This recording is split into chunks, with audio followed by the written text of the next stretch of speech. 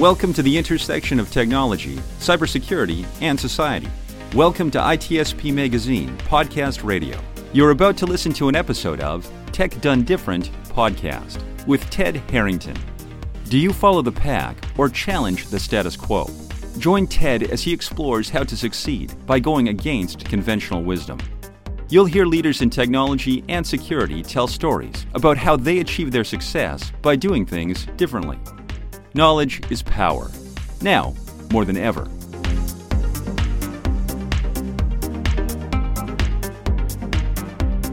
Hello, and welcome to another episode of Tech Done Different.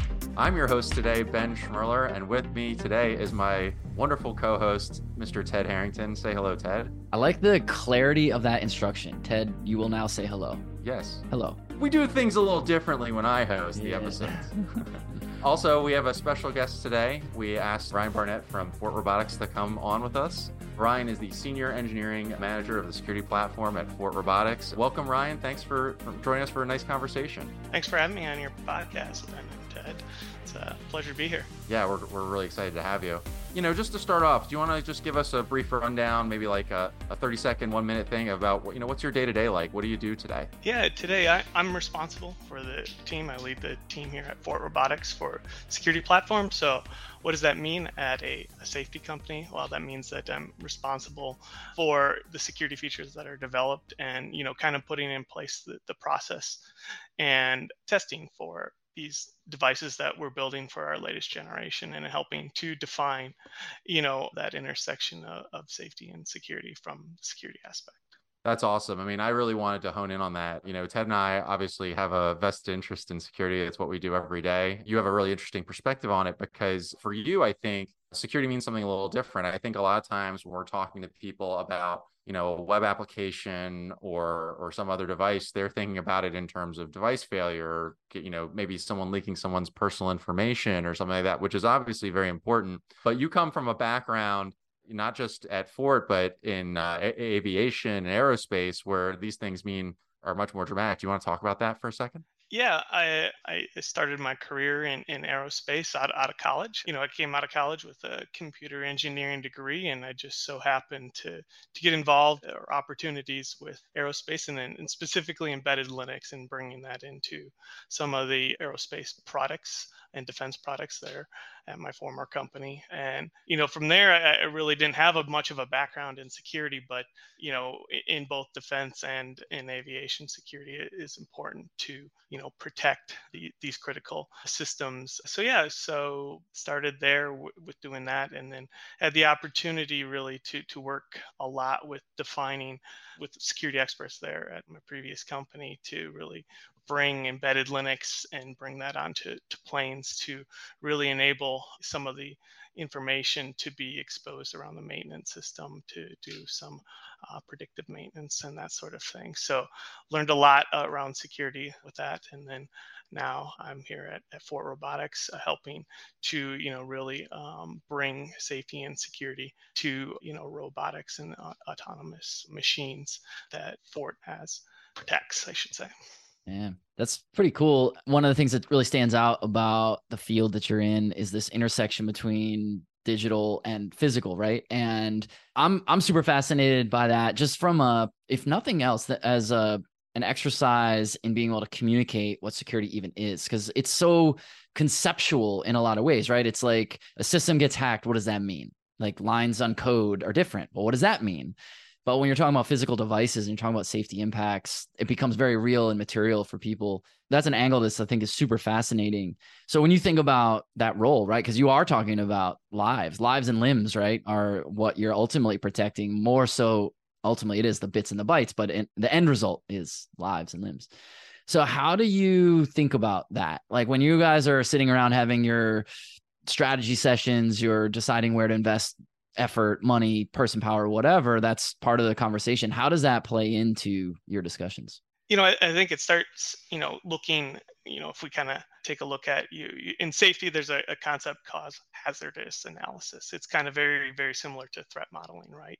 And so, you take a look at your system, right, and determine, what are the critical components in the system that will impact, safety. And, there's different sort of levels of safety impacts. I'm not an expert in safety. We definitely be happy to have some other expertise that I lean on for safety, but more or less, they kind of come in there and they'll determine what sort of impact that some failure will happen, if something goes wrong within those components and whatnot.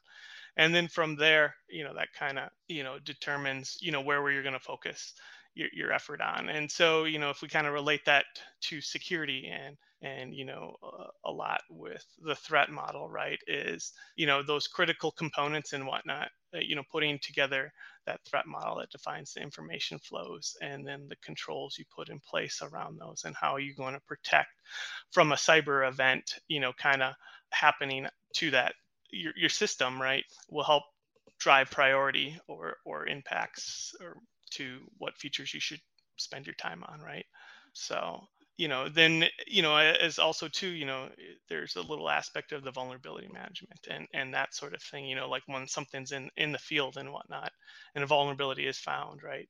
The first thing, we need to do is assess what sort of impact that has onto the system.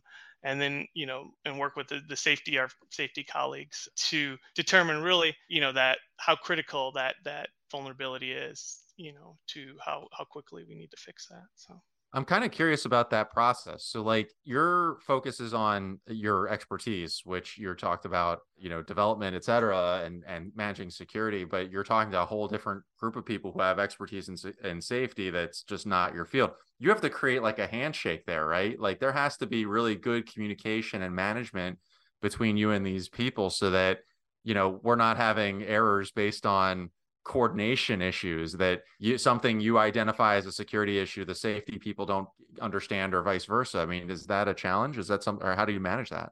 Yeah, it really is. And trying to find that common language between, both, myself and the other. So that like, hey, we have this threat model, right? And here are, the vulnerabilities or threats that we've identified, in our system, and then trying to, distill that down into how does that impact this safety system, right? So like, what does that mean to the inputs into the safety system is really what it, kind of comes down to is like, okay, well, that means that this will trigger, in our world, we build e-stop. So, like little red buttons that's going to stop your machine. So everything revolves around, making sure that, when it's not supposed to be stopped, right, it's operating. So you're allowing the machine to operate. So, it'll be trying to take those threats and distill them at a level and explain them to, more or less in layman's terms, like,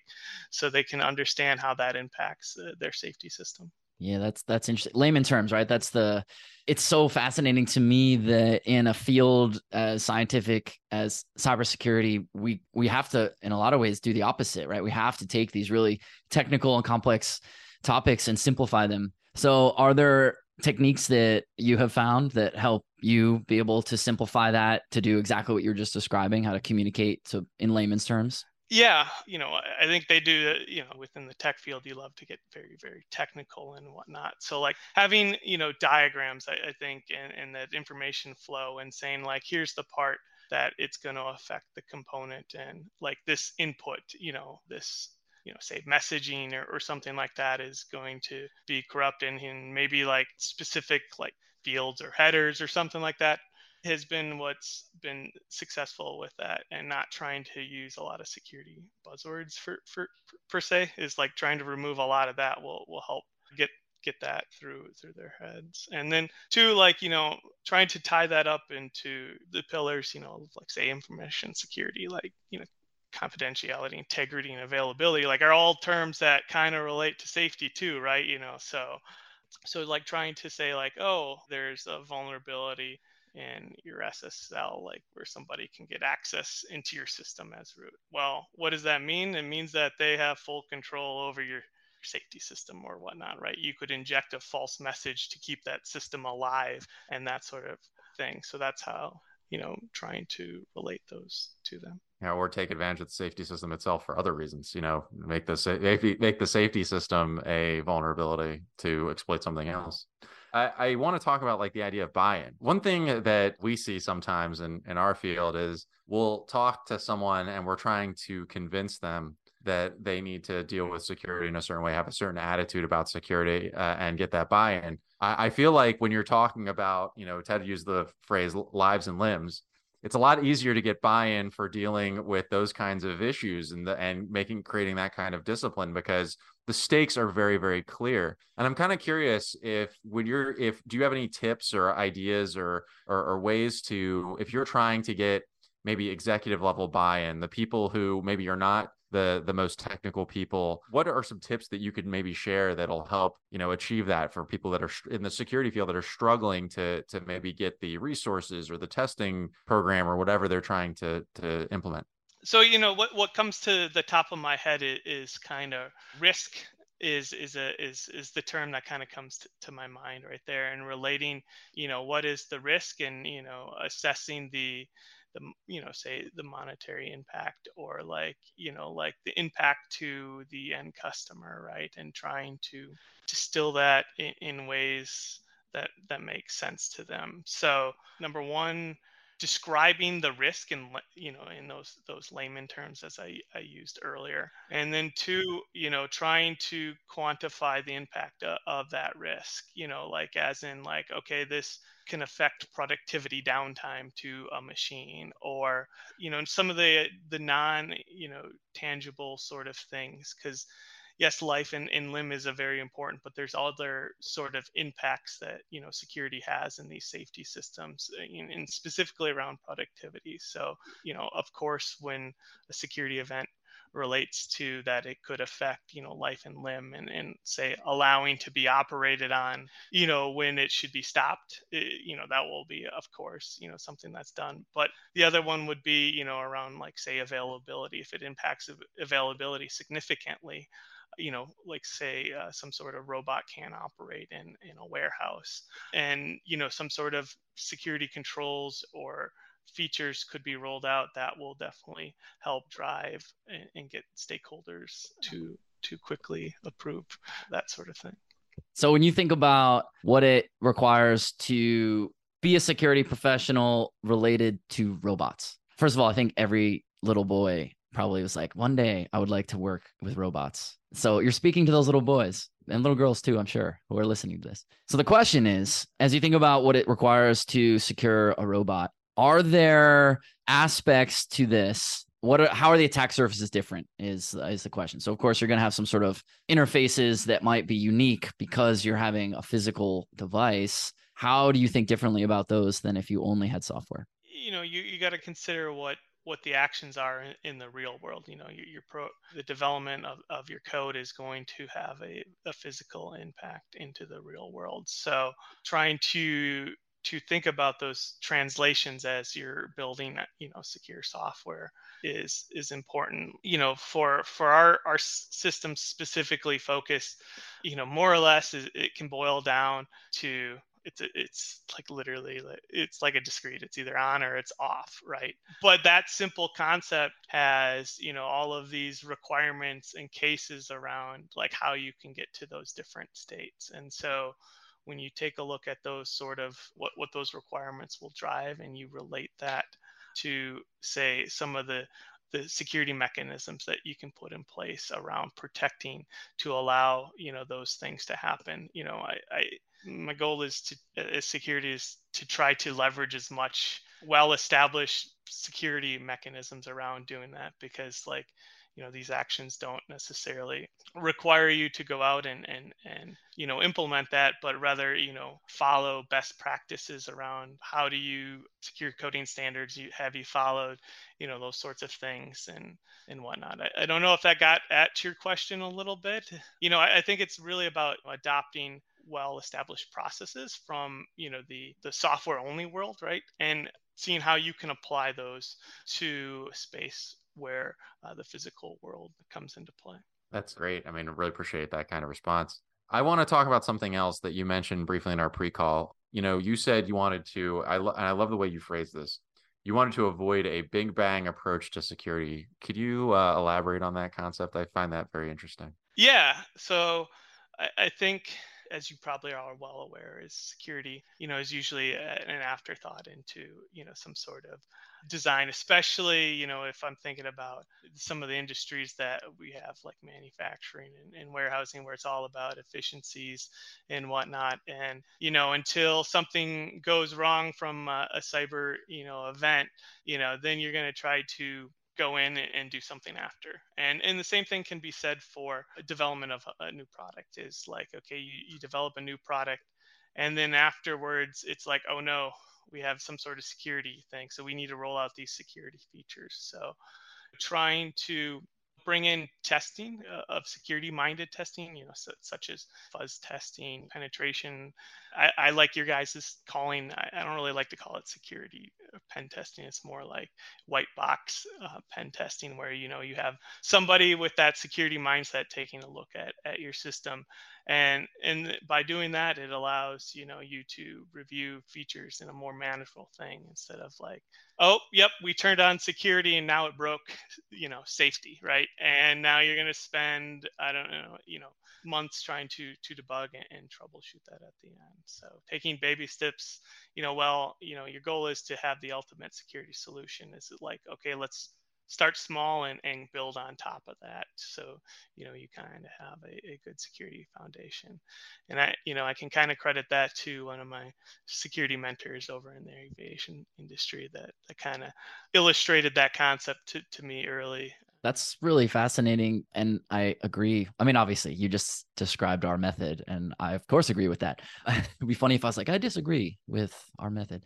Can you tell us about this security mentor and what he taught you and how you learned? That's one of the themes that comes up a lot on this show, is about mentorship and how do we find mentors? How do we be mentors? Stuff like that.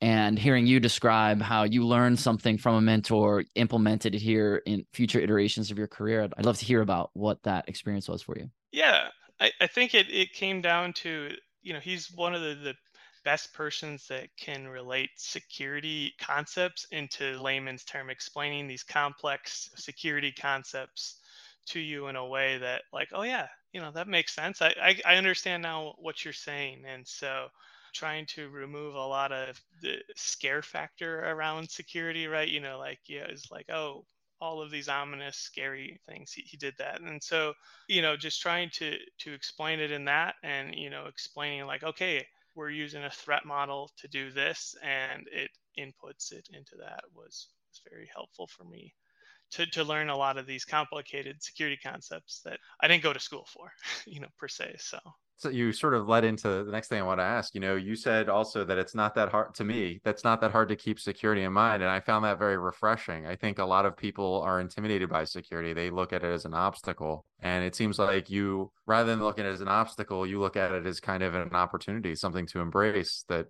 makes things better. I mean, do you want to talk about that mindset real quick? I think that'll help a lot of people deal with these kinds of problems. Yeah, I think, the big thing is like, you don't need to go build a perfect security solution. The most important thing is to establish those relationship with the stakeholders, right? And, explain it in layman's term to people, and try to remove that scare factor, I should say, from these security concepts. And again, I think you guys have been alluding to, is just build a partnership with people that aren't involved day to day in the security aspects. Yeah, that's partnership idea. Totally agree with that.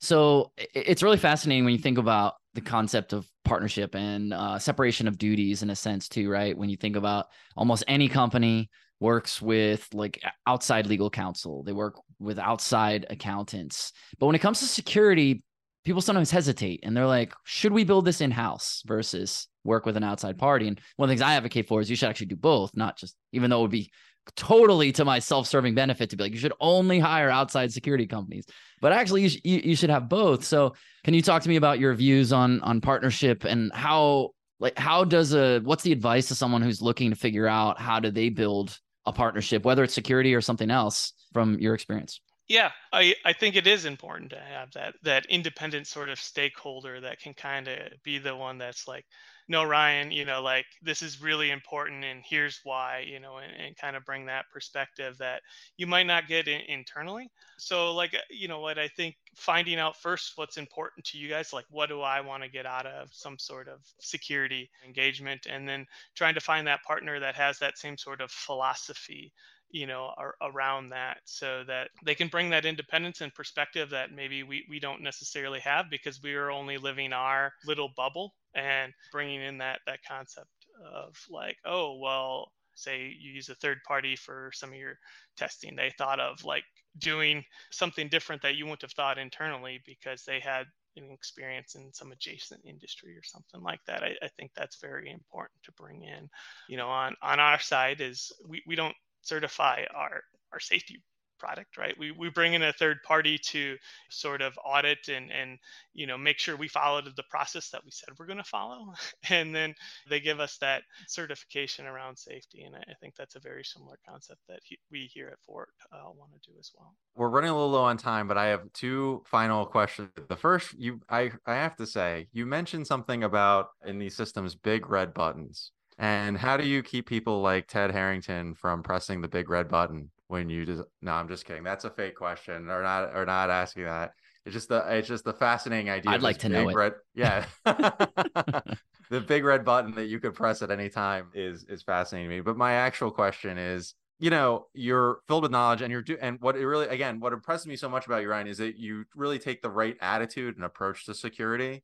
And I really think it should be emulated from not just, you have not just a lot of technical knowledge, but the way you're managing this process is really impressive to me. And so I guess what I would leave with is like, what's maybe one thing that people who maybe they're in your position, maybe they're in a similar position where they're responsible for security. What's one thing that people can do that would make their security posture more effective within their organization?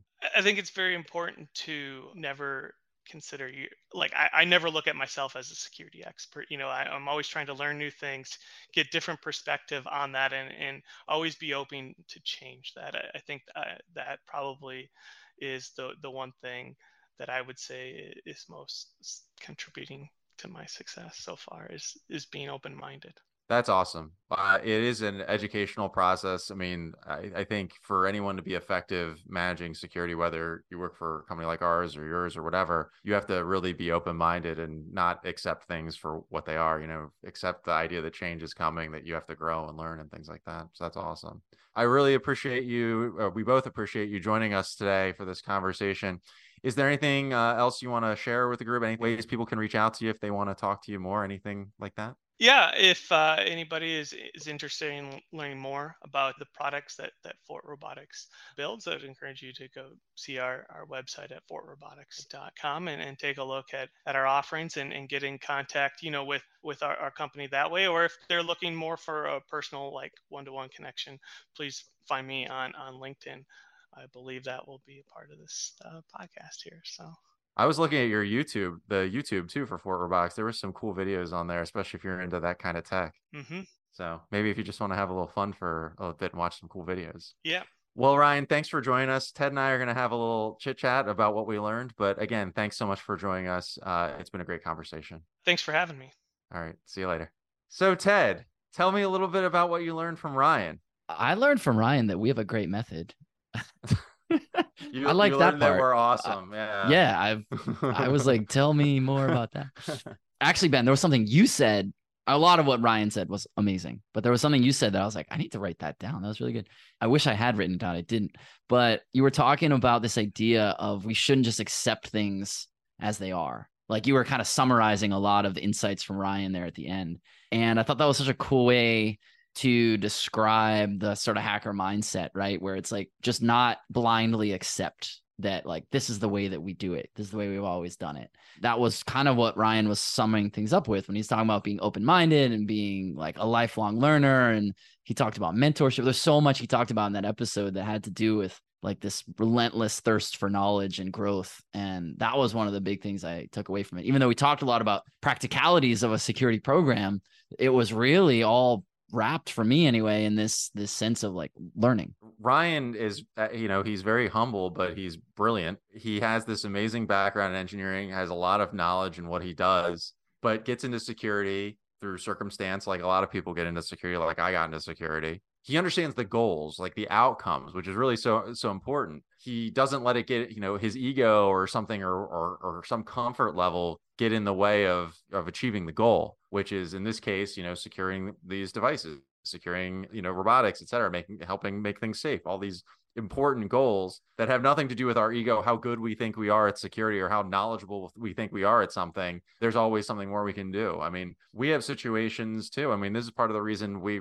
recommend people do reassessments. It's because, today, 2023, this time in 2023, we may have a different perspective on what is vulnerable or what the impact is than we would, 2 years ago or 2 years into the future. I mean, these things change dramatically.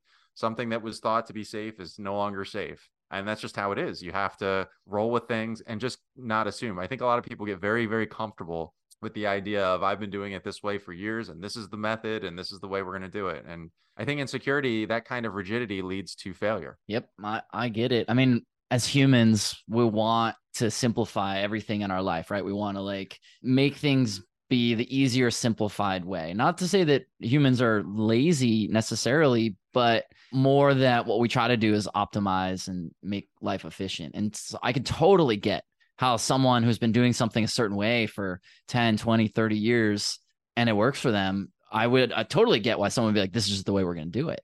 And when it comes to thinking about threats, we can't do that because the threats do evolve, like you're saying. Now, the way we might think about neutralizing the threats or minimizing or mitigating threats, maybe that methodology maybe that doesn't adapt. I don't know. I mean, you think about the way we secure systems today, and the principles are pretty much the same as they were 20 years ago. Like, they haven't really changed, but the application of those principles has changed significantly because the tech that exists today didn't exist 20 years ago. Yeah.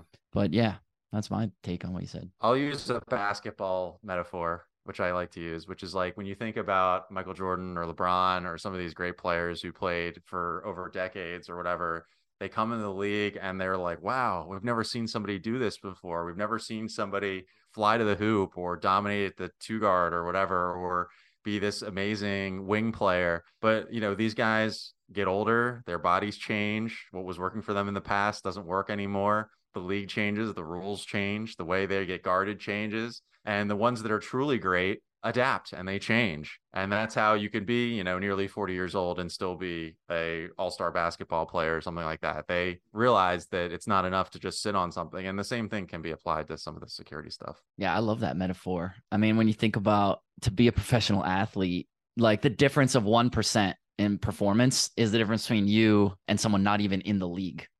And when the unstoppable march of time is facing an aging player and someone like LeBron or Michael Jordan can still dominate at an elite level, it's mind blowing when you think about that.